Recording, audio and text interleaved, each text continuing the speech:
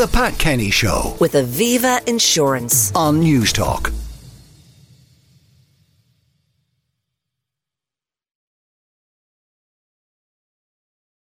Now, there are lots of things on the agenda for the UK at the moment. A by-election win for Labour in Scotland overnight. Sir Keir Starmer, the Labour leader, unveiling an ambitious plan to rescue NHS dentistry through toothbrushing programmes actually in schools. He also stirred discussion in other areas about the prospect of a poll on a united Ireland. He kind of rejected that possibility. Meantime, Prime Minister Rishi Sunak is gearing up to follow New Zealand's footsteps with a strict smoking ban, so he'll stop people born after 2009 from ever buying fags. However, he extended the life of diesel and petrol vehicles, so you can breathe in that stuff, but not the fags. And on top of all of that, a plot, perhaps, to kidnap Holly Willoughby. Joining me now to talk about all of this is Enda Brady, London-based journalist. Enda, good morning. Morning, Pat. Great to speak to you again. Now, let's talk about that by-election win for Labour overnight. It's really made Labour cock of the hoop. Yeah, so this is huge, actually. Very, very significant result. I mean, just a small constituency in Scotland, but ultimately Labour are saying that they are back north of the border. Why is this important? The scale of the victory was astronomical. It's a swing of 20.4% from the SNP, which of course is the party of power in Scotland, to Labour. Now, Labour are predicting that if this is replicated in an election, everything I've heard this week from really good sources is that the Conservative plan is to hold out until January 2025. So everyone had thought there would be an election next year. I'm hearing that the Tory plan is to have the election at the very last legally possible day in January 25 in the hope that the economy picks up and people take an interest in them again. Yeah. But if this result in Scotland were replicated in a general election tomorrow across Scotland, it would give Labour 42 seats. Why is that important? Ultimately, it would just be a tsunami of a landslide for Keir Starmer and Labour and put them back into number 10 Downing Street with a bigger margin than Blair had in 97. Now, we have to remember the cloud that the SNP is under, and those investigations into the former leadership still ongoing. So maybe they will have recovered lost ground by then, but who knows? That's a week, a long time in politics, a year, an eternity in politics. But Sir Keir Starmer also talking about getting teachers to supervise the brushing of teeth in schools. Yes, so this is a huge issue, and I think it's a really sad one, and it's a state of the nation really debate the last 13 years of Conservative rule. A lot of critics angry about just how little effort has gone into the health service, dentistry in particular. So a lot of NHS dentists, National Health Service, you ring your dentist and say, can I join or can I be in your practice or surgery? And people are being told, no, we're full. And the vast swathes of Britain are what they now call a dental desert. You just can't get a dentist. And if you look at the statistics, so I've just been studying this, tooth decay, the most common reason for children aged between 6 and 10 to be admitted to hospital in the UK. Really high rates in the most deprived areas. Last year in England, 42,000 children went to hospital to have teeth removed, and 26,700 of them had tooth decay as their main diagnosis. So Labour have noticed this, and the plan really is to bring in supervised toothbrushing in nursery schools for children aged 3 to 5. Yeah, get them in the habit early on, and perhaps they will continue. But it tells us something about the appalling diet that many people have, high in cheap sugars and low in the good stuff. Yeah, and I think, given the state of the cost of living crisis here at the moment, and, I travel around the UK, I'm here, there, everywhere, you see a lot of stuff, and I think many families genuinely can't afford, and this, I'm not sounding flippant here, Pat, I think it's absolutely terrible that in a country like the UK, many families simply can't afford toothbrushes and toothpaste for their children. That is the state of Britain today. The state of Britain, let's talk about HS2 for a moment, because the great hope of rapid transit from London to the north has now been demolished by Rishi Sunak. And there are obviously ecological concerns about it and habitat loss and all of those things. But there is also lamentation, really, for the loss of Britain's economic importance and economic ability when you compare it to the Victorian era. Which rail lines are still running today? Yes, and Sunak has taken the decision, and I think he looked at the balance sheet, the money people. I mean, the UK, the overall debt in the UK is now 100% of GDP. So this is no longer, this is the kind of figures that they used to, in Britain, laugh at. If it was some African nation or some Caribbean country, they would laugh at figures like that. That is where the UK is right now. Sunak had no choice this week because ultimately a project that was initially, we were told, was all up, everything in, everything done, was going to cost £36 billion. And now he's been given estimates heading north of 100 billion, and the money isn't there.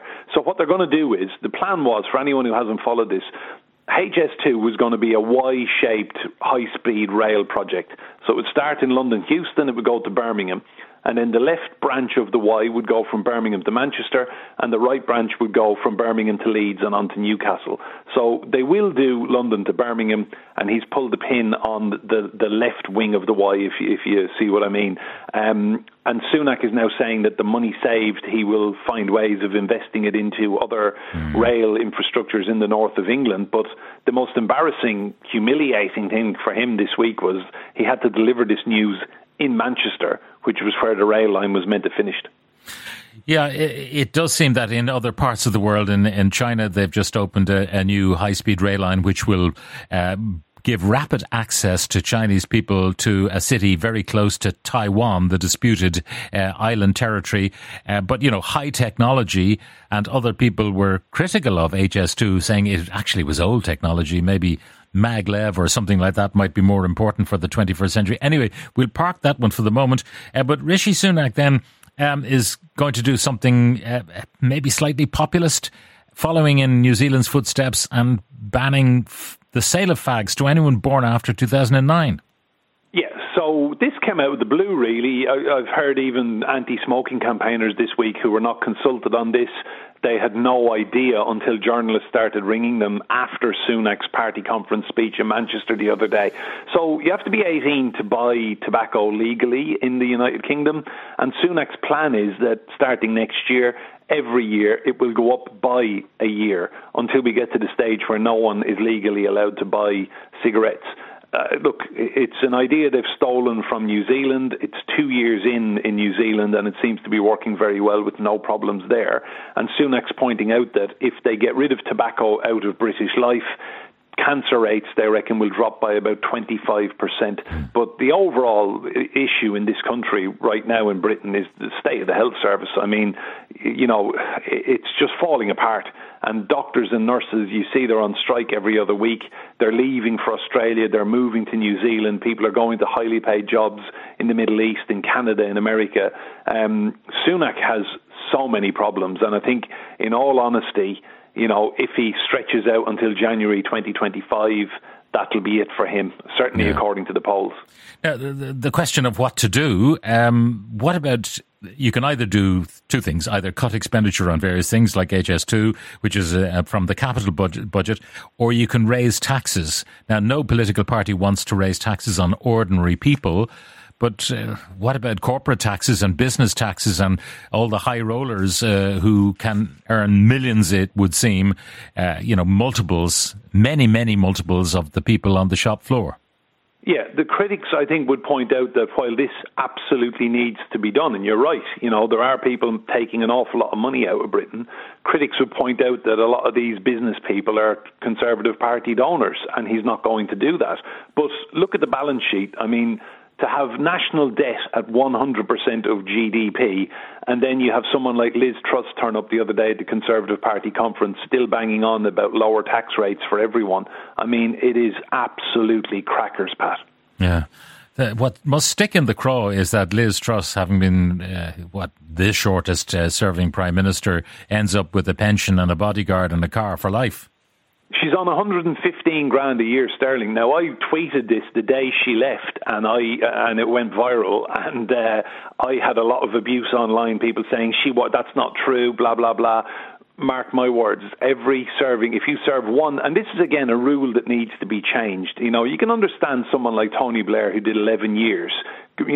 Cameron did 6 years. Significant politicians who made a contribution. She's getting 6 figures into her bank account, but ultimately the way they describe it is that this is for, outgoings that you will incur as a former Prime Minister, like i.e. they have to go and do a speech here or whatever there. I think it really, for the average person here in the UK, I think what's happened in Britain, Pat, is that people are so politically disconnected now, they don't understand how their country's run. Finally, we should talk about that plot, perhaps, to kidnap Holly Willoughby. What do we know?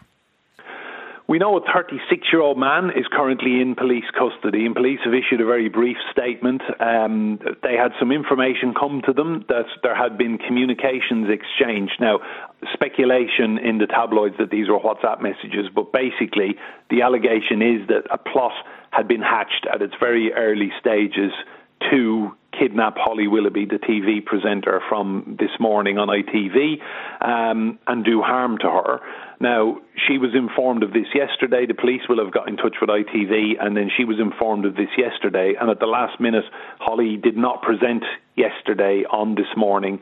Alison Hammond stood in for her at the last moment. But they've arrested a 36-year-old man in the town of Harlow in Essex, and he's in custody right now being questioned. We know no more, but the papers are all over it. I just staggered, really, because she will have her own driver, there will be security, and I think this was some fantasy, outlandish plot, possibly.